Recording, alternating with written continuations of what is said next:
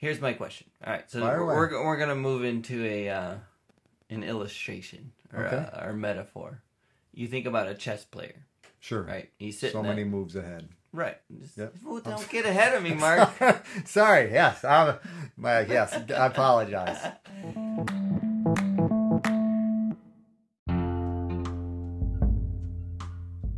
Welcome to How I See It with me, Mark Pratt, and Justin Sternberg. This is a podcast that works to counter cultural polarization through thoughtful conversations. getting in my position. Locked in. Ready to go. All right. So here's my thought. Yeah? Oh, we're not just doing off the cuff. You're prefacing me. This is off the cuff. Off the cuff, prefacing it. Okay, cool. One very polarizing topic in Christianity is this idea of God's sovereignty, once saved, always saved, predestination. Mm-hmm. You ready to go deep this morning? I can do that. Sure. Are we gonna? Yeah. Yeah. Go ahead. Cool. No, I was thinking from a scriptural context. Are we bringing it in? Right. So, I'll probably quote. Okay. Or just paraphrasing it. Sure. It's gonna be how I see it. It's gonna how I see it episode of how do you see it, Mark? Because the Bible very clearly uses language about free will. Sure. And our ability to make choices, and very clearly tells us to make choices, right? Sure. While at the same time it very clearly talks about God's sovereignty and that he's in control, he's in charge. And if you read Romans 9, I mean, basically Paul is saying some things are made for destruction and some are made for glory. And, he uses the metaphor of a wastebasket. Some things are made to be a wastebasket or something like that. Sure. He's talking about the potter and how, some vessels. Right. Vessels basically are for fit for glorified purposes, and others are made for destruction. Yes. And even when I think about that, I think about, it's here again, the brothers, that he actually liked one brother. He actually, in an Old Testament dynamic. Yes. That Esau Jacob I loved, Esau I hated, or that perspective as far as it seeming as if he had a favorite, or he did, with a purpose in mind. Yep. Yeah. So I'm hearing where you're coming from. That's what's coming to my mind. It's like, how can a loving God kind of choose one over the other? Right. So I kind of want to just play with some ideas. Sure. In terms of why, how, etc. And kind of get your thoughts. Wow. Okay. Yeah. Yeah, I'm good.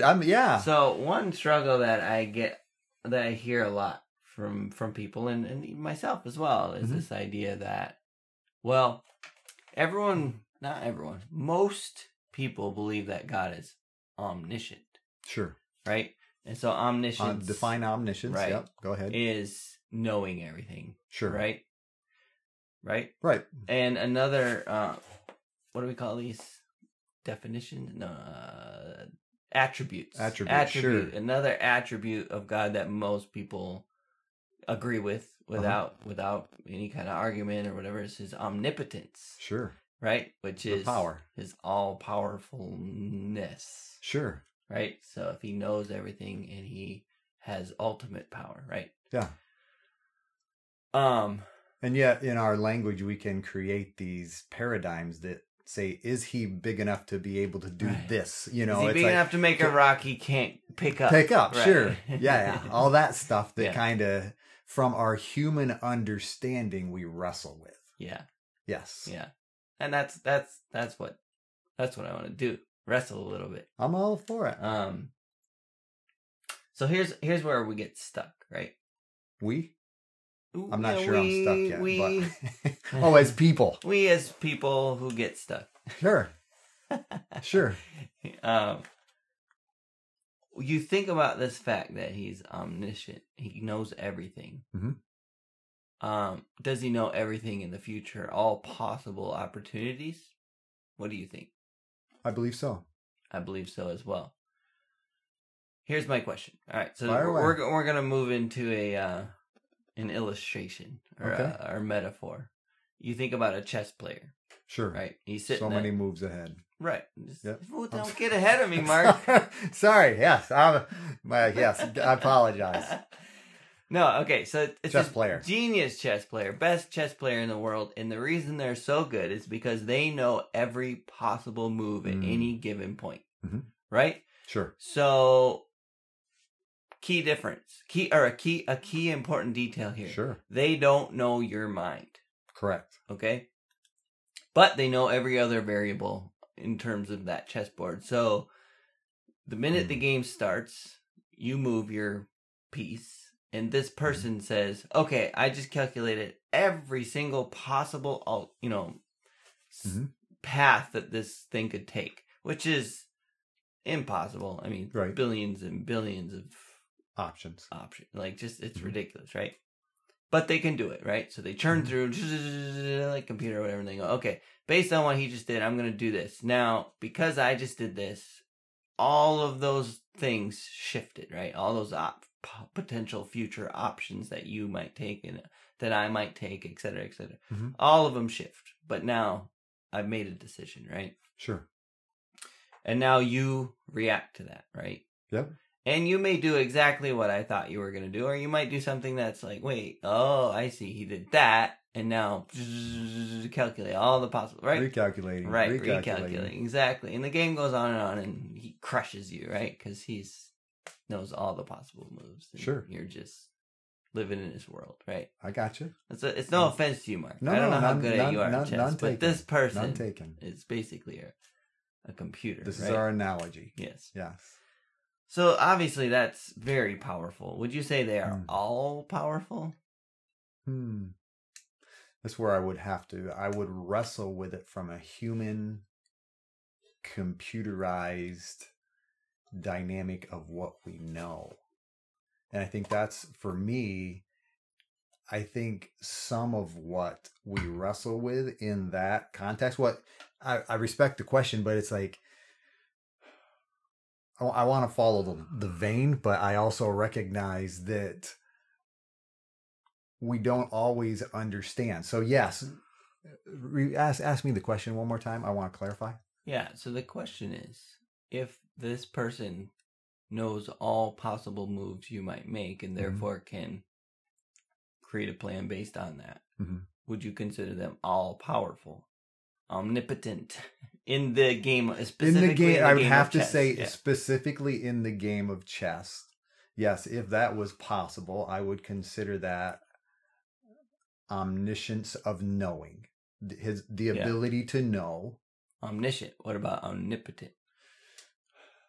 And there again, it would be for me to define what power is. I mean, I don't necessarily, when I think of chess, I think of it as a mental, the ability to know a person's thoughts. You follow me? I wouldn't necessarily consider that all powerful. I would consider that all knowing. And that would be why I would decipher. I would say, I would consider that person omniscient, the ability to know, but I'm just thinking about it from that aspect of power, because I don't necessarily see power equated with chess. Right. That's fine. You follow me? But I see power as creation. To be able to have the power, the ability to speak something into existence. Not that we don't have a certain ability, our words are tremendously powerful. They're nuclear, but yet I can't necessarily make a solar system just by my words. But that's how I would equate, that would be something that I would attribute to omnipotence. Yeah. Does that make sense? I'm not trying to you know, it's part of the wrestling. So yeah, that would be how I would see it. I would say that person is omniscient to be able to know. That all works. Okay. If I'm okay to keep going. You're okay. Yeah, you're okay as far as I'm concerned. So let's up the ante. Okay, sure. Not only can this person know every possible move, right? And all the calculations to know if this person does this all the way through, right? Sure. To the game being to done. the end. Every single possible. Predict every move that I would make. No, not predict. Oh, no. React to every move you make and have the whole game completed, no matter which path you take. Well, see, follow every single possible path. I wouldn't see that as omniscient if a person is reacting. I would see that as something less, because I would believe that person would need to know. Right. You follow me? So here's when I'm going to up the ante. Okay. Right? And I hear where you're coming from. Right. I'm seeing, you're good. Roll with it. Not only do they know all the things to do based on what you will do, they know what you will do. Yeah. Not what you might do, what you will do. Yeah. Right? Once they have that piece of knowledge, what you will do, along with all the possible alternatives. Sure. But they know the one that I will choose. Do. Yes, exactly. Are they not now in complete control of the game? Well, how can they not be? Because, and here's where I'm coming from, that person would still have the ability to make the choice. So I wouldn't say they were in control, because each person has that choice, and what are we calling him? A professional? What are we calling this person? Guru. The guru. The chess guru knows it, but it doesn't necessarily take away the player's option to choose. My option. Sorry. The guru knows it, but it doesn't take away my option to choose each and every time. And if I want to start my first move with my knight or a pawn, it makes no difference. I still have that choice. Yeah. I'm not disagreeing. Yeah, I'm not. That's just me making a statement. What I'm saying is. What are you saying? Is your choice an illusion? Because. Sure. Again, if I know every possible move, and I've already determined I'm going to win the game. Okay.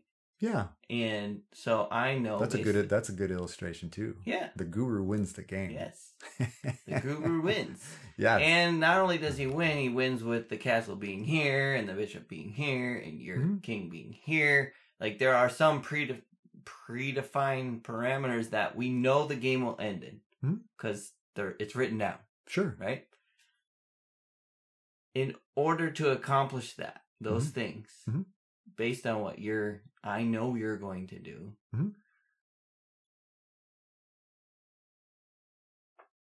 Hang on, I'm calculating. Yeah, I see it. Well, I'm good with it. For me, it's just hard to distinguish from being all-knowing, past, future, present, and all-powerful, but yet not free will being an illusion. Sure. Which I'm okay with, just so we're clear. Yeah. I'm not upset by that. No. But that's like that's my question. That's wrestling. That's the conundrum for you in that context, because it seems as if he knows it somehow diminishes your ability to choose. I don't think I wouldn't use the word diminish. Okay. I would say. What is the conundrum then? Help me understand that. For me, it's not a conundrum. I just believe it's an illusion that I'm happy to live by, and I'm commanded to. Okay. I'm commanded to live by this illusion. So it's not that there is and for all intents and purposes in my life, I'm meant to walk in that understanding that I have this free will. Sure. But I have this even better knowledge that says, yeah, but I know the truth, which is you're in control. And quote unquote, I can't mess up. That being said, I know what it feels like when I'm walking away from him, and I don't want that. Like, I have my free will to do what he promises in his word will, my life will be blessed, and I will have a better relationship with him, and all these things are better as a result of my choices. Sure. But it's also like I have this comfort or this trust, this belief that, Mark, you're not going to mess it up. You're not going to mess up God's plan. I'm not worried about you living in your world messing up his plans. Yeah. Now, let's go all the way to the top. I'm not worried about the president messing up his plans. I'm not worried about the world order that controls everything that people talk about messing up his plans. Sure. I know he knows what they're thinking, what they're going to do. You know what I mean? Yeah. And whether, you get down the semantics of whether he's, like, whether that's an illusion or not, it really doesn't matter at that point. But, I don't know. What do you think? And that's what, and I guess what comes to mind for me is I think about it from, as I interact with people, some people will say, some people have a hard time saying we are blessed to be here in America, because it sounds as if we are somehow enlightened or higher. They don't like that. They see it as a luck. They want to refer to it as I'm lucky to be here, because in their mind, they're wrestling with that dynamic that says, okay, why am I here and someone else is someplace else? Yeah. And they wrestle with that because from what I understand their perspective to be, it seems as if I've been put in a better spot and that other person has been put in a lesser spot. Yeah. And how could that happen from a loving God type thing? And so for me, I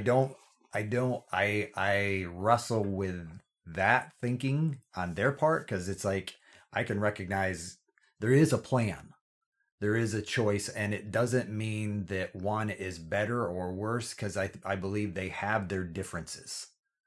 You follow me?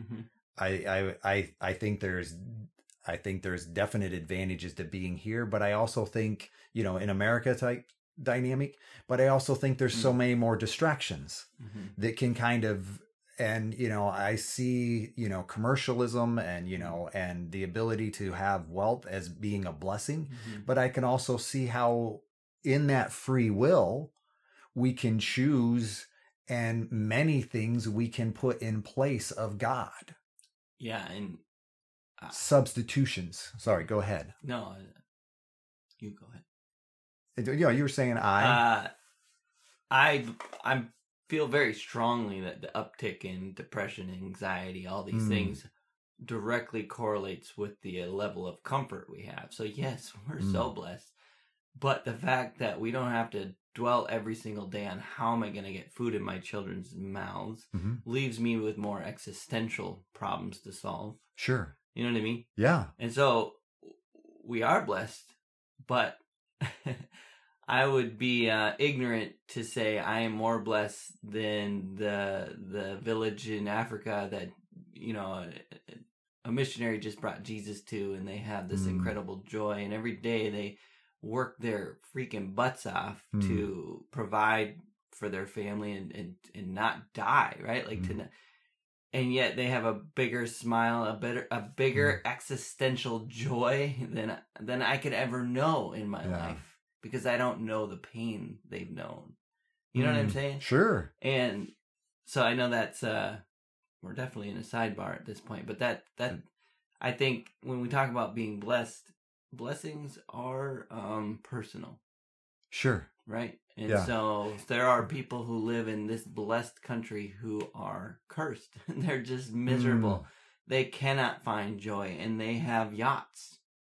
Valid point. Right. And that's what makes it similar for me, and not even necessarily a sidebar, because it is that ability that we have to choose a free will, and God can still use that, and I can choose to take wherever I am. And granted that my if I grow up in a different place, my view of God would likely be very different than if I grew up in the United States of America. Absolutely. You follow me? Yeah. And so that being said, from my perspective, I'm probably I'm going to be, from what I understand, in agreement with you in that process, that all of it is part of that greater plan.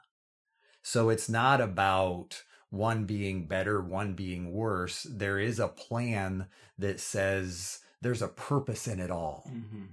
And our minds aren't able to always recognize it. Even like right now in this, it's like I don't recognize the purpose in my father-in-law's circumstance, and where Chris and I are at, and living separately. We're not separated, of course, and we're still by God's grace connected, but it's like that becomes the wrestling. It's like, okay, God, what's the purpose in that? And I think so often in the midst of a circumstance, it's easy to it's human nature, I would say, to question, because we're caught in that middle ground. And I think, that's where, or anytime when we're stuck, whether we're thinking we're stuck, whether we're feeling we're stuck, in a situation, I think that's the difficult part, because we recognize there is a choice. And in that moment, that choice is very real. Yeah. And it's at times palatable. We can just, it's like, which way do I go? Yeah. Because she's there and she's doing exactly what she needs to be doing. And yet I'm here and we feel this distance, and, I'm not saying I feel it more or less than she does, but yet, we're just on such different ends. Yeah. That it becomes difficult to understand where each other are at. But ultimately, this is for me, the grace in it is being able to recognize there's a purpose and a plan. And whether I make wise moves that basically say, I check my own emotions and I don't blame and I don't, get angry at people for no reason. Sometimes I do become a little grumpy. But what's that? I'm sorry. No. But yeah, I think that's in that moment is where I'm at, to be able to recognize and step back from it all and say, okay, God, what is the purpose in this? Because I'm not better. No one's worse, that kind of thing. But yet your love for all people is able to know the moves they're going to make. And the guru is actually still reflecting his love for us by the plan. And ultimately, whoever makes the choice, whoever makes the decision, from the, governmental level to the local level to the personal level, it's what I experience, what other people around the world experience, is still part of that love, even if we're not able to see it based on the current circumstance. Yeah. I think of, The Hiding Place with Corrie ten Boom. She wrote a book, and she lived through the Nazi Holocaust and, went through terrible situations there. Yeah. And, just reading her book, there was obviously times that she said, I cannot fathom God having purpose in this terrible place, in this terrible situation. And yet her sister, a lot of the book is her just talking about how beautiful her sister's faith was, and saying, I'm just barely hanging on to the coattails of my sister's faith at some points. Yeah. And yet we know her as a giant of faith. Yeah. She's the one who, after getting out and the war ending, she ended up traveling the rest of her life and speaking. And I mean, for us now in her books, there's no doubt to that purpose. Yeah. Hindsight, yeah. Yes. And she would never choose that path. Yeah. I would never choose that path. Or are you thinking about, like I said, the people in Africa who, if they could choose to have be born in America, they would, of course, choose that. Right? I would rather have that pain of depression than the pain of these blisters on my hand and whatever, right? Like, it just gets really, I don't know, we'll say interesting. No doubt. And here again, I think so much of that comes from our ability, and in that moment, in the moment where and here again, I don't want to simplify this. I want to recognize there's a depth, yes, to every person's experience. You follow me? To where, and it's so, because my concern is that I come across as arrogant and not having empathy. Me too. So that I want to recognize that that's not where I'm at. I want to recognize that no matter where an individual is in the midst of a trial, of a difficult circumstance, that moment, there's a terminology it's actually a theory, Gestalt. Yes, and basically it is those things that are in the forefront of my mind. It's like you put your hand in front of your face, and it's very difficult to see you, if or the mic or anything like that, because it's about the sum total is greater than the whole type thing. But we have these things that come into our view, and it's difficult to see the forest through the trees. Yeah. Okay. Once the tree is in front of us, it's hard to see the rest of the forest. That's kind of what that means. And I think when we're in those trials, it's hard to look back at times and say, okay, this is where God was faithful in this situation. This is where God was faithful in this situation. And he's still just as faithful now with this tree right in front of me as he will be tomorrow's trees, that kind of thing. And I think as humans, that becomes the difficult part, is to be able to recognize the journey, or if you will, the video versus the snapshot. Because so often I hold up, I'm in the midst of the snapshot. I'm living out this moment. And sometimes it's difficult to recognize that there's a purpose and there's an entire video. And at the end of the video, the guru wins. And that guru winning is to everyone's benefit. Yeah, another illustration of that I've thought of many times in my own life, in terms of exactly what you're saying, is art. This giant canvas on the wall, and it's all about how much you're zoomed in, right? Sure, I hear what you're saying. Zoom in far enough, there's nothing to see for as far as you can see. It's black. Yeah, it's dark.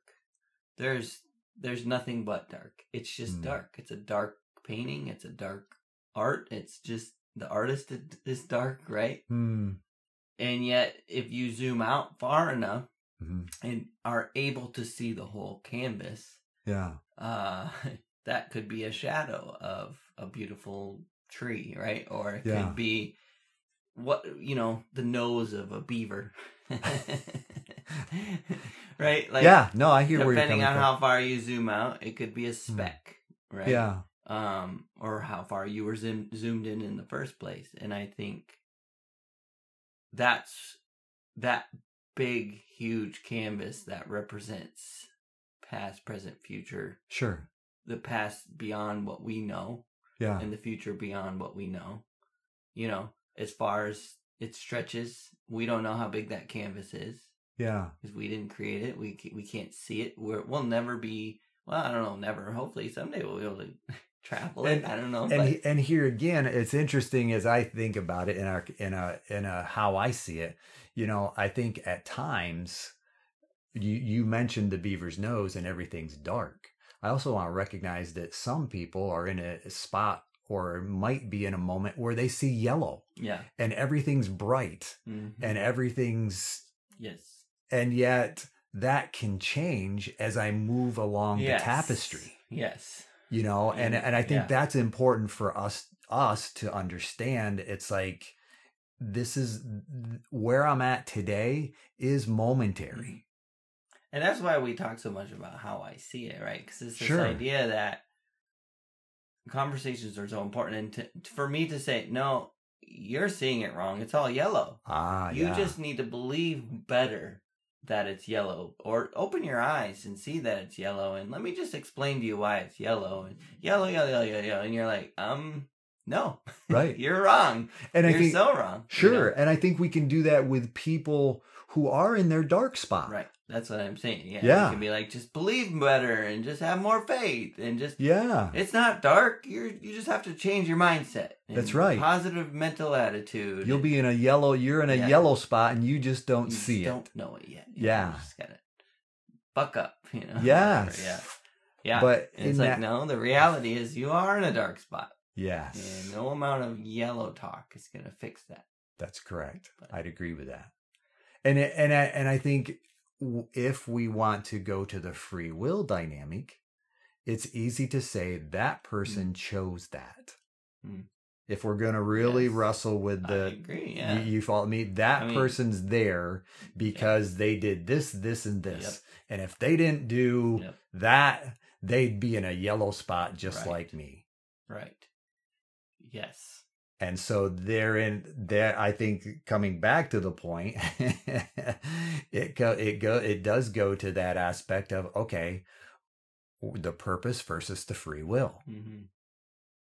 And can I make healthy choices and still experience darkness in my life? Right. Can you? Yes. No doubt. It can happen. Yes. So because the reason why. Go ahead. You were going to say something. Yeah, it was because I don't think I don't think it's God's design to live in a utopian system. Someday. Because someday, but right now there's a purpose. Right. And today is, and even in that, in what you refer to as the someday utopian, there's still going to be work from my perspective. Yeah. Because there's a purpose in it. Yep. And I think, this ability to wrestle and, when I think of, just God's interaction with people, and putting them in spots where they have to wrestle with him. I think that's a part of the dynamic and the purpose that says, okay, trust me. Mm-hmm. And yet you're not going to understand it all. Right. My mind, I'm not saying your mind, but my mind isn't able to always comprehend. Because otherwise, if we could comprehend it all, we'd be omniscient. Right. But instead, we're created in his image with certain abilities. Mm-hmm. And we're, and as we've shared before, there's so much of God reflected in male and female that, we just, no one person has it all. No one person can understand it all. And that's the beauty of what we're offered from my perspective. And I think so often it is in those momentary hurts that I lash out. And I start to say, okay, this God isn't loving. This God doesn't care about me, and if he's so whatever, fill in the blank, you wouldn't have this and this and this and this. Mm-hmm. Right. And I think that's where we run into the conflict. I think that's where the breakdown happens, to where you say, well, that's why I don't believe that. Yeah. That's why I believe in free will, and I believe, Arminianism, like that whole idea of like Calvinism versus Arminianism. Sure. This idea that no, it's up to me. It's up to my, it's free will 100% all the way up, the way up and down. And because I cannot grasp that. Yeah. I cannot allow that to be true. And I think when you venture towards the other direction, you say, it has to be true. So where am I wrong in how I think about it? How am I viewing God that doesn't allow this to be true? Yeah. And how is that wrong? How can all the things I believe about him to be true still be true, and that also be true? Yeah. That bad things can happen. He can allow it. He can predestine it. Use it. Yeah. Exactly. Well, and that's where I'm a Calvarminian. Calvarminian. To the point of recognizing, yes, it's all because of who we get stuck. I'm gonna have to tell Megan there's a name for what she is. Calvarminian. Because and I think that's the beauty of it. That continuum. Mm-hmm. I see that as being like black and white. Well, it's got to be black or it's got to be white. And we can recognize that, no, if we're going to those far extremes, yes, but that doesn't mean white doesn't exist. Mm-hmm. Even if I'm all the way on the black side. Mm-hmm. And even if I'm on the white side, I'm not assigning that, but you know what I'm saying? It doesn't mean that black doesn't exist. And I think that's where we get stuck, is when we think because I'm here, in light gray, then black doesn't exist. And if you're of the black thinking, the dark side thinking, then something's wrong with you. Mm-hmm. Yeah. Because you just don't understand. And I think that's the beauty of Scripture from my perspective, is it's all true. Yes. It's big. Yeah. God's big enough for it to all be true. Yeah. And that's okay. Yeah. For us. Yeah. I agree. It's not that, he's some angry person that is, has his, God-sized fly swatter looking to swat you because you did this, and therefore, you're going through, and I'm not making light of anyone's situation, but that you're going through this current sickness or this, physical or mental, sickness, and that's somehow God punishing you for choices you've made, and that kind of thing. And I'd still recognize that, yes, the choices we make would be reaping and sowing consequences. I believe there are consequences, but just because I'm experiencing doesn't always mean that I've chosen poorly. Yes. Or sometimes it does, and when you receive the consequences for choosing poorly, those consequences, even in harsh, I'm talking about like I got off with less than I deserve. I'm talking about you're dealing with the real results, the real consequences. Even those can serve as light points. Sure. As moments where we recognize a loving God who will not be mocked, and who is saying, I love you, but you will experience this. You will learn the consequence for that action.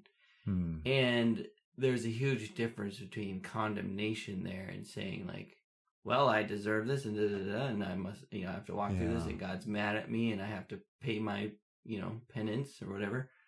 And recognizing that as a loving father who just spanked me, and he's going to hold me after, and he's going to walk next to me, while I cry, while I experience the pain of the consequence. Yeah. And he's not sitting up there judging me and angry. He's saying, I did tell you, I did warn you, and I sent this person, and I sent this thing, and this circumstance, Yeah. And the reason I'm so, very passionate about this particular part of the topic, I mean, the whole topic, really. Sure. But I grew up in a church that was very Arminian, very free will, very, it all hinged on my actions.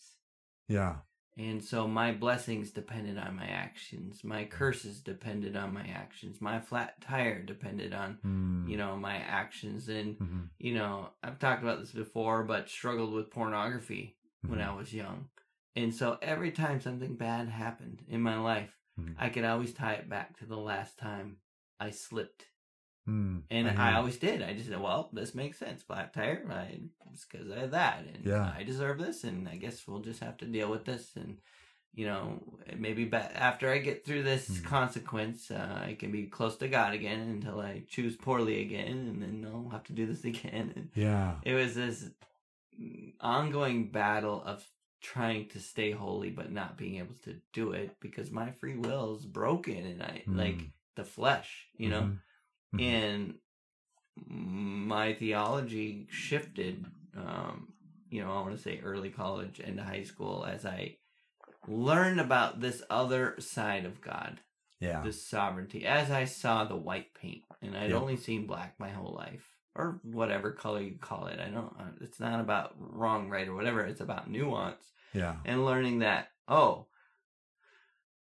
God is loving in this as well. Yeah. And he's sovereign. So somehow, there's this wrestling, this somehow wrestling that I think no matter what illustrations we come up with there. No, I hear you. There'll always be wrestling. I'm okay with that. I enjoy that. That's what this conversation about. And the thing I like about what you're sharing, and it kind of comes to my mind, is the aspect of, I think sometimes we think learning is instantaneous. You follow me? It's like, I need to memorize this. I need to, and I want to be able to learn. I want to be able to, I just want to be able to move through it. Right. And some of the learning that you're describing, in that process of moving from one extreme to, a more generalized. I would say I went to the other extreme. Would you? And I would say that learning that you're talking about is a lifetime learning. Yes. And I have come away from the other extreme to now it's somehow in the middle.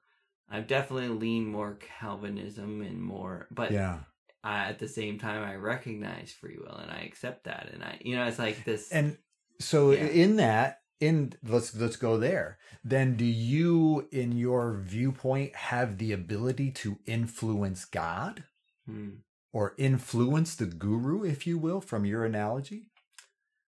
I believe what the Bible says, which is that he invites us into a relationship with him as a child.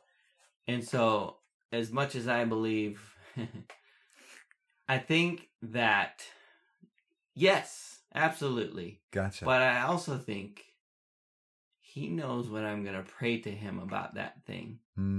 He planted it in my heart to desire that connection with him so that I would pray, so that I would ask that question, so that he could move on my behalf. And so when he answers prayers for me, it's more than I have a father who will listen to me. It's, no, I have a father who's so good that he would plant those seeds of faith. It's so much bigger for me. And even in the bad, to recognize, I know the truth that this is a dark spot on a big painting that's beautiful. I don't like it. Yeah. I don't want to be in this black. And yet I know there's purpose. And sometimes, and this is not to say I don't struggle anymore because I know that there's purpose. No, in fact, the struggle is different. And I would say in some ways harder to say, I don't want this. I don't like this. Mm-hmm. I can't escape it.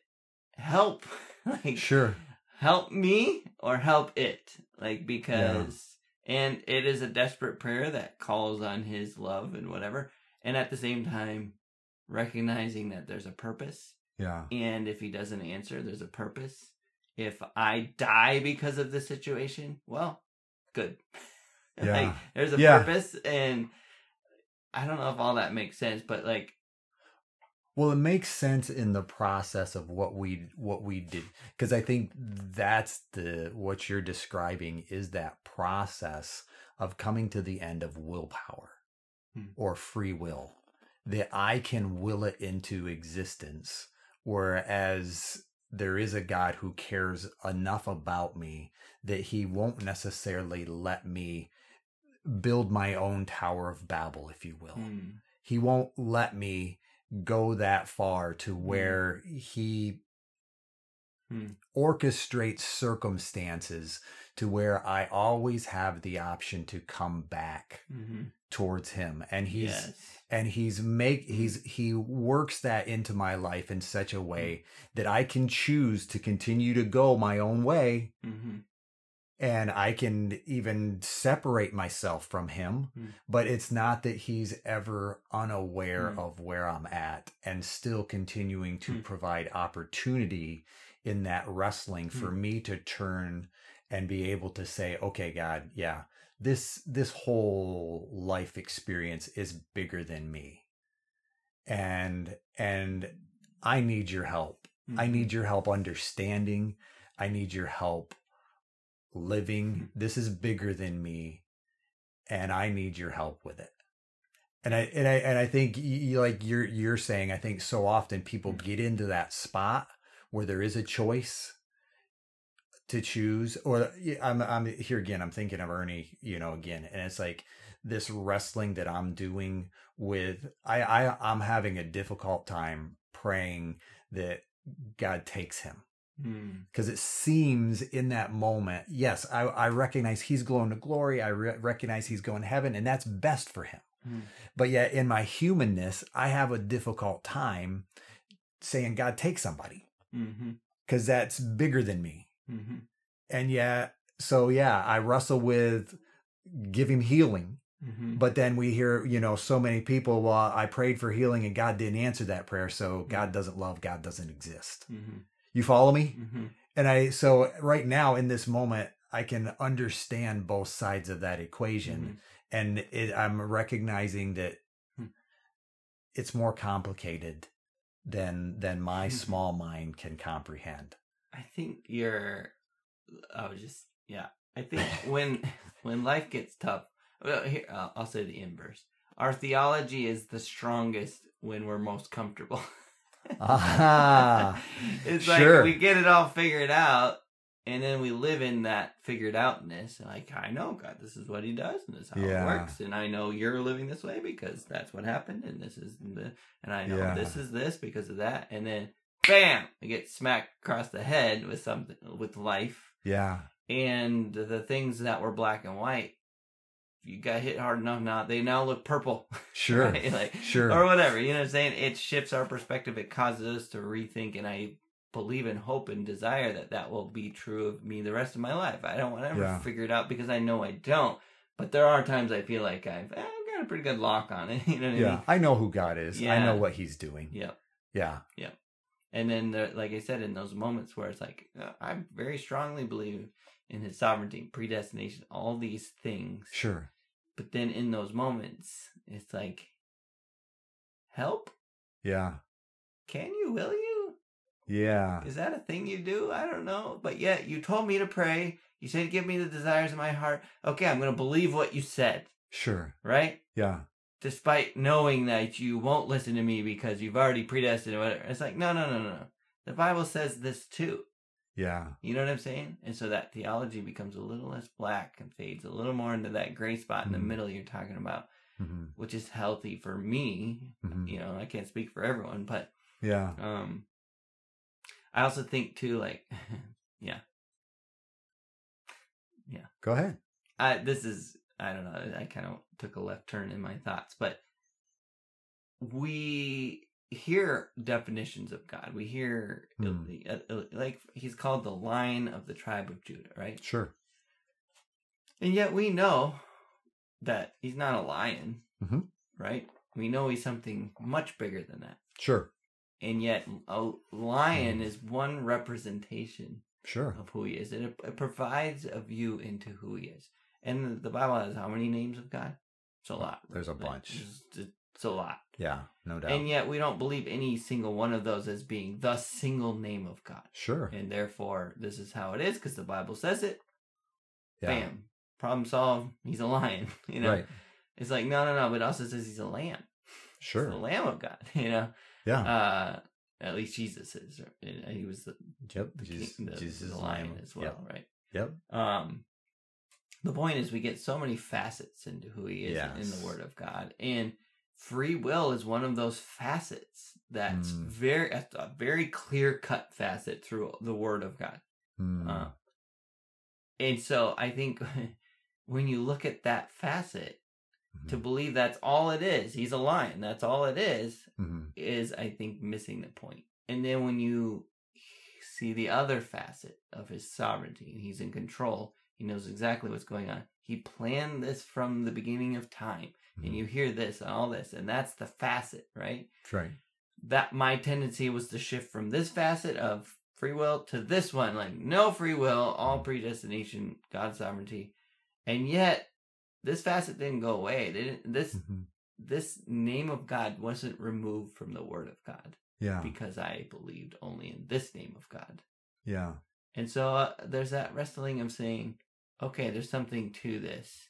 And again, I think when we get to heaven, we're not going to look at him and say, oh, he is a lion. Well, you were wrong all along. He was just a lion, you know?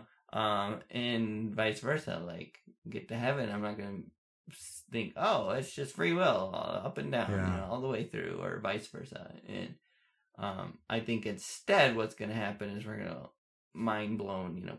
No doubt.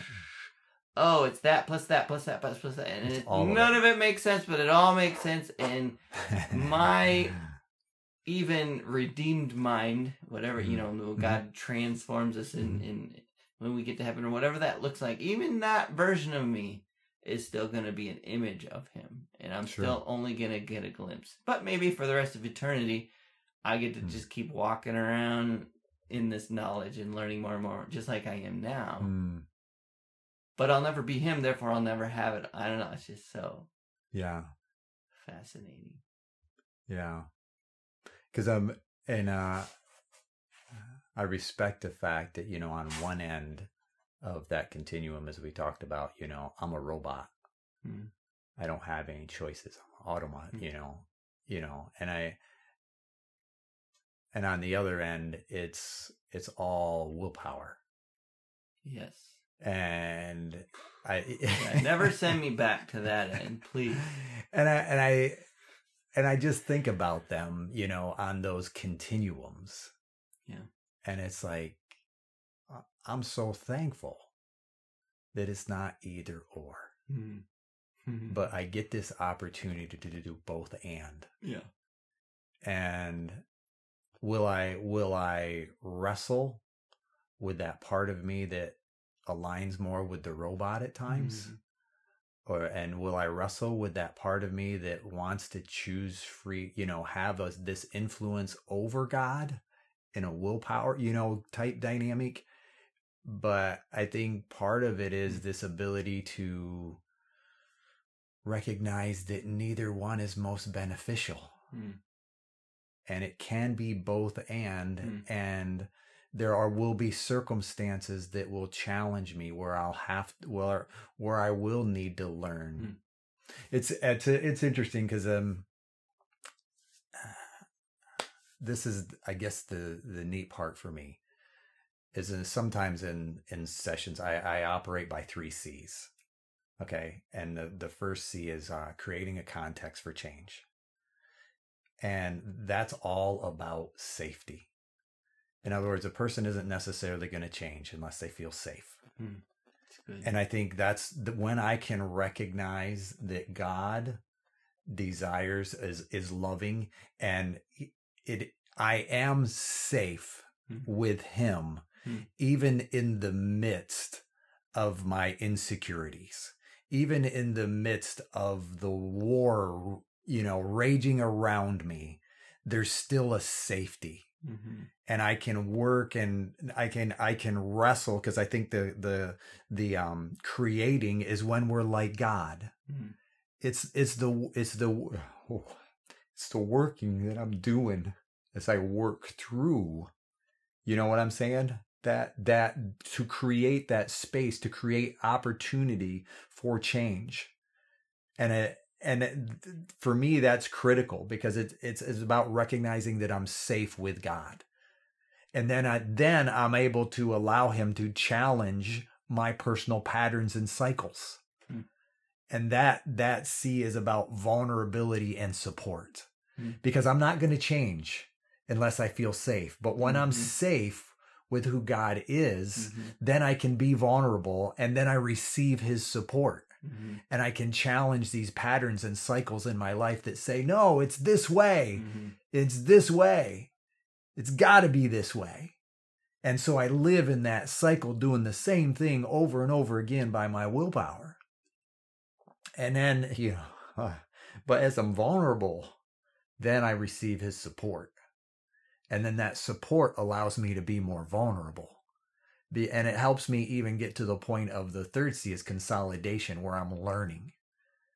And learning is the ability to compile it all, consolidate, gather it together in such a way that says, yeah, it's okay to be vulnerable with God. And sometimes the safest place is being vulnerable with him in that moment when I don't want to be vulnerable.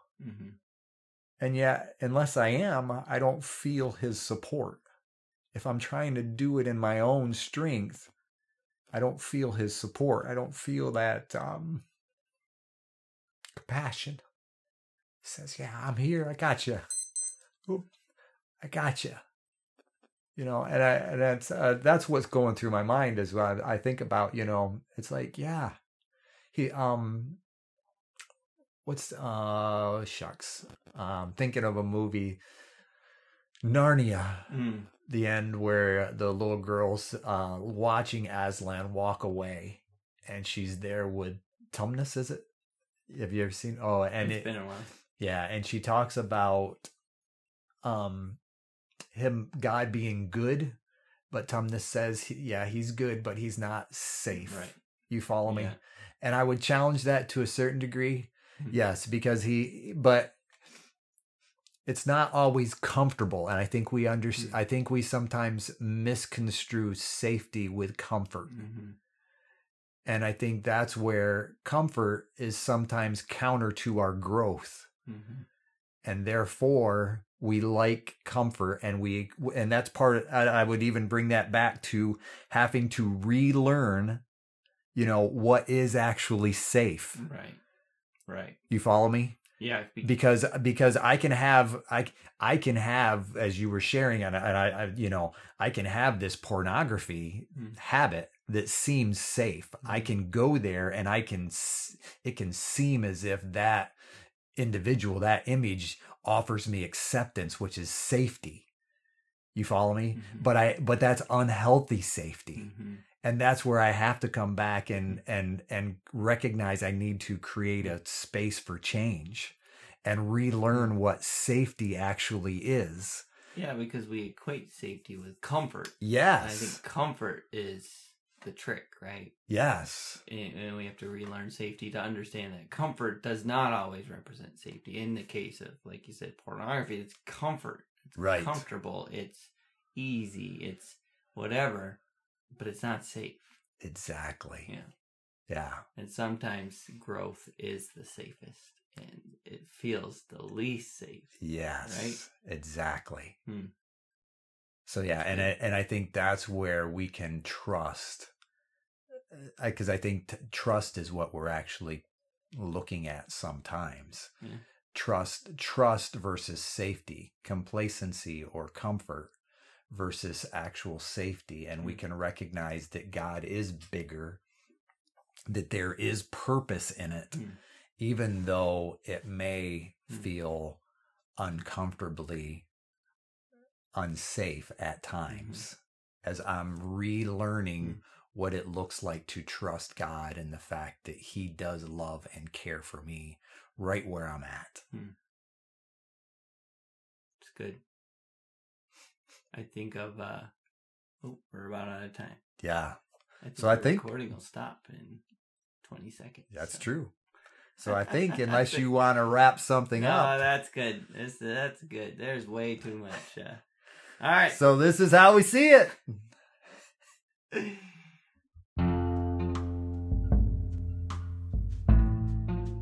Hey, thank you for listening to our podcast. If you like How I See It, please do all the things that podcasts tell you to do. Subscribe, rate, review, follow us, and or talk nicely about us on social media. If you want to reach out, the email is us@howiseeit.click. Yep, I said .click, as in .click. Please tell your friends about this show, and we'll see you on the next one.